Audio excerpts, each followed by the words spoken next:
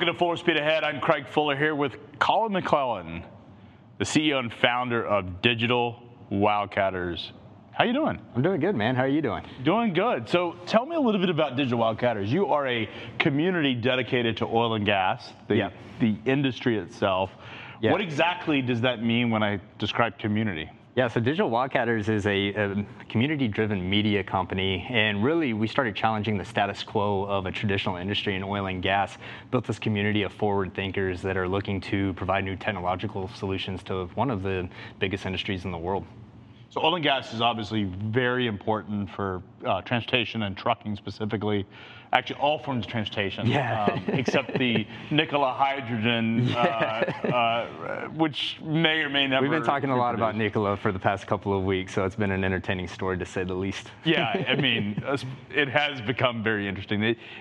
What has been the perspective in the oil and gas industry about the Nikola hydrogen truck? Yeah, you know, I think that there's this connotation that people in oil and gas don't want alternative energy or electric vehicles, and I think that's further from the case. I mean, everyone that I know that owns a Tesla is in the oil and gas industry, but a lot of people question the economics of electric vehicles. And then I think, you know, one problem that you have is, you know, Elon Musk is a very polarizing figure, so a lot of people's their attitudes towards electric vehicles are positive, but they're waiting for that first legitimate product or company to come out. So I actually know people in the oil and gas space that have, you know, they've had conversations with Nikola and Tesla about their electric trucking products. So there's a lot of interest in the industry, but you know, I think people are just kind of waiting for the right product or the right company to come out and produce something. Yeah, hydrogen fuel cells have gotten a lot of attention. Yeah, just in terms of, if you're looking for alternative forms of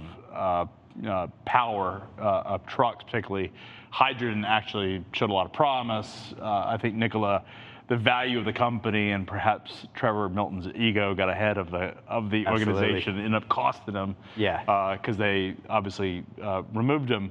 But getting back to Digital Wildcatters and the oil and gas industry, oil and gas plays an important role in diesel transportation for trucking as a major cost component. It's one of the largest variable costs for trucking companies. It's also a big producer of freight demand in the industrial supply chain. Why should folks that are perhaps tuning into this particular show care about what happens in the oil and gas sector? Yeah, it's funny. I always used to joke about when I was in the oil field, the amount of diesel consumption that we had. It's almost that, you know, we had to have the oil and gas industry just to sustain our usage of diesel and hydrocarbons. But, you know, I think that you hit the nail on the head with logistics and shipping is a core component of oil and gas. And even on Digital Wildcatters, you know, we have a podcast called Oil and Gas Startups, and we've had plenty of startups come on there that are involved with shipping and logistics platforms. And you look at what's happened in oil and gas here in 2020, you know, we've had a double black swan event, whether it was the oil pricing war between Saudi and Russia or COVID. And, you know, COVID's just absolutely crushed demand for fuels. And so oil and gas companies are really looking at ways that they can become more efficient throughout the supply chain and logistics. You know, just off the top of my head, when you talk about trucking, you have saltwater disposal hauling, you have crude hauling, you know, all your frac equipment, all your frac spreads. I mean, trucking is a key component of oil and gas. So, you know, what we're seeing in the space is oil and gas companies and service companies are looking at how can they be more efficient across their assets and how can they increase profit, and something that's traditionally been, you know, a pretty low margin business. So you're bringing the oil and gas industry more upstream, as they describe it, or the folks that are producing the oil. Yeah. More on the production and well-oriented part of the supply chain in the oil and gas industry. You're bringing those individuals and executives and thought leaders together into this community, and you've built this media brand around it. Yeah. Podcast, videocast. What do you guys talk about? What's top of mind for folks that are in the industry?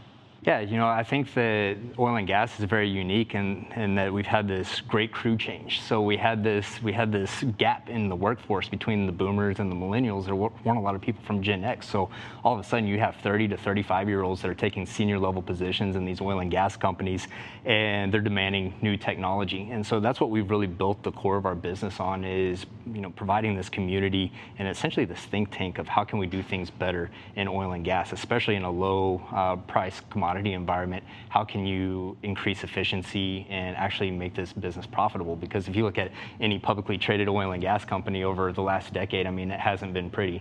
A lot of these oil and gas companies aren't making money. So how can we do that? How can we make the oil and gas industry profitable? How can we make it more efficient? And also, how can we make it cleaner and more sustainable? And so we've really done that in a non-traditional way. You know, people weren't doing podcasts and YouTube videos, and you know, they were holding live events, but they're always in stuffy hotel conference rooms where, you know, we were doing it at a WeWork, and you know, we had beer and pizza, and really just creating a culture of innovation in oil and gas. So it's interesting, you and I started talking, you had actually reached out to me, and you said FreightWaves sounds like the digital Wildcatters of the freight industry. And it's interesting because you and I have gotten to know each other, and I think that's true, like based on what you've talked about your model, bringing the community together, going after traditional media in the space that perhaps was on a slower cadence, less digital, less focused on technology. I think there's a lot of sort of sentiment in freight media that technology is bad and the venture capital backed companies are frauds.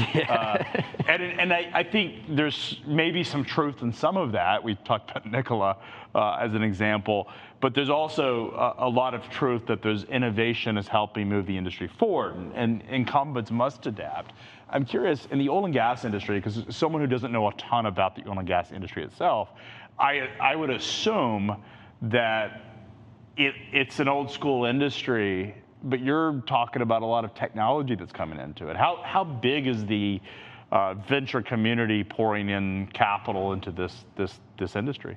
Yeah, absolutely. I mean, you're talking about one of the most traditional industries in the world. And back in 2016, I saw that these oil and gas companies were making $100 million decisions based on Excel spreadsheets.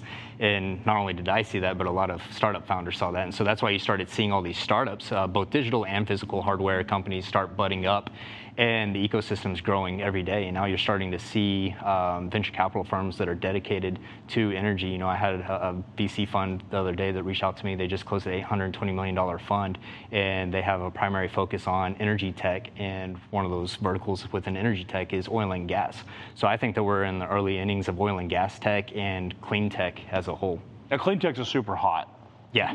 VC, because I think venture capitalists are always trying to figure out how to make the world better. They like to believe it. They're making the world better. There's a lot of arguments on whether that's always true. Every VC thinks they are. Every VC says that. They say a lot of stuff that necessarily isn't true. Like we're VC backed. In fairness, we have a lot of VCs. I love our VCs. And I love a lot of people that actually aren't investors and even passed on us that are in the venture community. But there's a lot of sort of typical parody talk about, you go to VC Twitter, they're making fun of themselves, and rightfully so. But I am curious, I mean, this intersection of oil and gas, obviously hydrocarbons are the most efficient way to distribute energy, and they still remain the most efficient way. There's a lot of negative byproduct. Carbon emissions, obviously, are obviously negative. You know, smog. It's a dirty business, if you will, in terms of sort of the byproduct of it. But we need it. You know, transportation companies need diesel. It's still very efficient for them. Where does the intersection, you touched on this earlier, of clean tech and oil and gas really live inside of this tech ecosystem that you talked about? Yeah, I think the investors that are going to win in this space are the ones that think about the energy transition in a pragmatic manner. And so anyone that really understands energy consumption in the world understands that oil and gas is going to be around for the next century. It may look completely different. Even in the next 10 years, it may look completely different.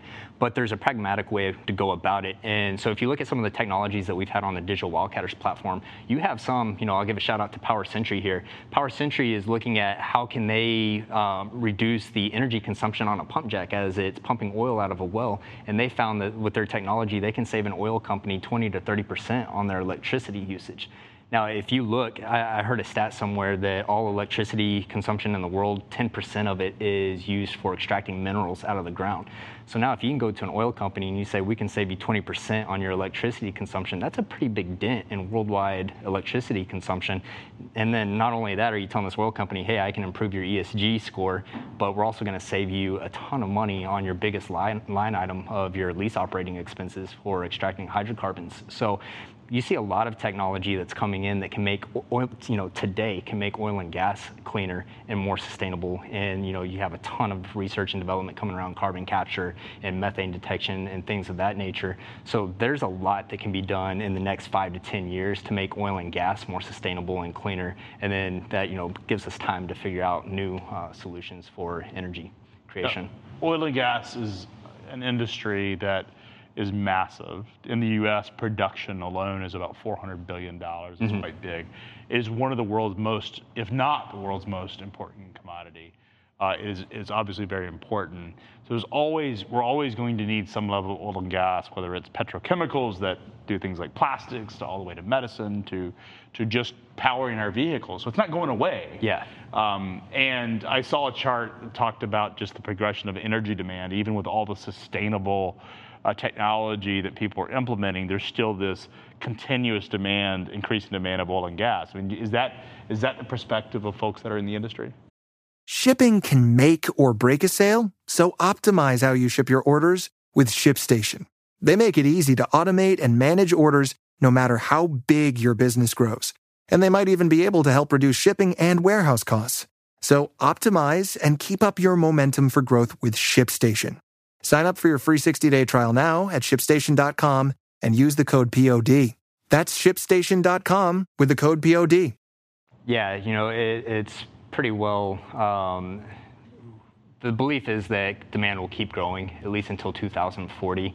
BP came out with a report last week saying that demand has peaked, but there's a lot of skepticism around that report. So the overall assumption is that demand will keep increasing. And I think a lot of people outside of oil and gas don't understand how much of everything around us, these clothes that we're wearing use petrochemicals, the fabric on these chairs, that watch. Everything that's around us that's manufactured is petroleum-based. It's not just the fuel in our cars. So everyone, if they look at Tesla and they say, oh, Tesla's going to take over market share in the next 20 years, that's going to kill oil and gas. Obviously, it'll put a big dent into the demand for hydrocarbons, but everything that we manufacture, the Tesla cars themselves, the plastics and components that they use are petroleum-based. So there's still a demand for it. I think that that's kind of a big mission for Digital Wildcatters is, if you look at oil and gas, it's a boring industry. It has a very bad outward-facing public, figure. People look at, big oil. It's a terrible industry. People don't understand how much it's given us. There's a direct correlation between having a life that we enjoy here in America and having access to cheap energy. And so we need to be able to maintain that while transitioning to cleaner energy, or else, really you run into a case like California where, you have rolling blackouts, and then all of a sudden, your spot price of natural gas is, +6, and, they have no energy to energize the state and to sustain that demand. So you have to think about it in a pragmatic manner. How can we transition while also not collapsing our economy and our way of life? Yeah, I'm not willing to give up my quality of life. I truly believe that we have climate change. Is sort of, yeah, I absolutely believe absolutely. The science of it. I also believe that there's a lot of negative byproduct of emissions, sulfur, and other parts of the emission. And I'm not someone who's anti-environmental regulations generally. I have solar. My house is off the grid. Basically, I have solar running my power grid. But I also understand how important hydrocarbons are, how efficient they are to deliver energy. And until technology is able to mitigate our consumption, it's going to be a reality that we have to live with. I'm not willing to give up. My wife is certainly not willing to give up air conditioning. And I'm not willing to give her up, so I have to have air conditioning in my house. And there's a lot of things that we enjoy. I think oftentimes people assume that they take these positions that are all oil and gas is bad, but they also don't realize how important it is. It's like saying all capitalism is bad. Yeah. While they're on their Apple phone in a Starbucks. And so these are just the hypocrisies of modern society, I think, the world we live in. Well, folks that are in our community that are really connected to freight and logistics are obviously exposed to oil and gas. Should they be listening to the podcast and taking in the media opportunity? Should they be getting involved in the community? Yeah, absolutely. I mean, we have a ton of shipping and logistics members of our community as it stands already. So, if anyone's listening to this and, they want to discover our content, you can go on Apple and Spotify, find our podcast. It's Oil and Gas Startups, or you can go on digitalwildcatters.com and start interfacing with the content and reach out to us. We're always happy to talk to people. And I think that the shipping and logistics industry as a whole is very interesting to me. You look at what you guys have done with FreightWaves and what we've done with Digital Wildcatters, and it's taking these, these industries that look boring to the outside world and telling the stories of what's happening in the industry. I think that's our main objective. There's a lot of tech innovation, and certainly you could incorporate clean tech into sort of energy as a broad description. Yeah. You guys are raising capital, are looking to raise capital from accredited investors. How can people reach out to you if they want to learn more about your business? Yeah, absolutely. I mean, there's a multitude of ways to reach out to me, but my email is Collin@digitalwildcatters.com. You can find me on Twitter. My handle's @FracSlap, or I'm on LinkedIn as well. Fantastic. Well, appreciate you coming in here today. If you're interested in learning more about Digital Wildcatters, do check out the podcast. Also, be sure to hit the website. And if you're interested in what's going on in transportation and logistics, we have a lot of virtual events coming up this year. Everything from talking about industrial real estate all the way to space, the intersection of space commercialization and logistics at Space Waves, which will be held in December. It's a partnership with NASA. So we're going to talk about what the future of logistics looks like beyond Earth. Going to need some level of petrochemicals to get up into space, I'm sure. Appreciate you coming on today.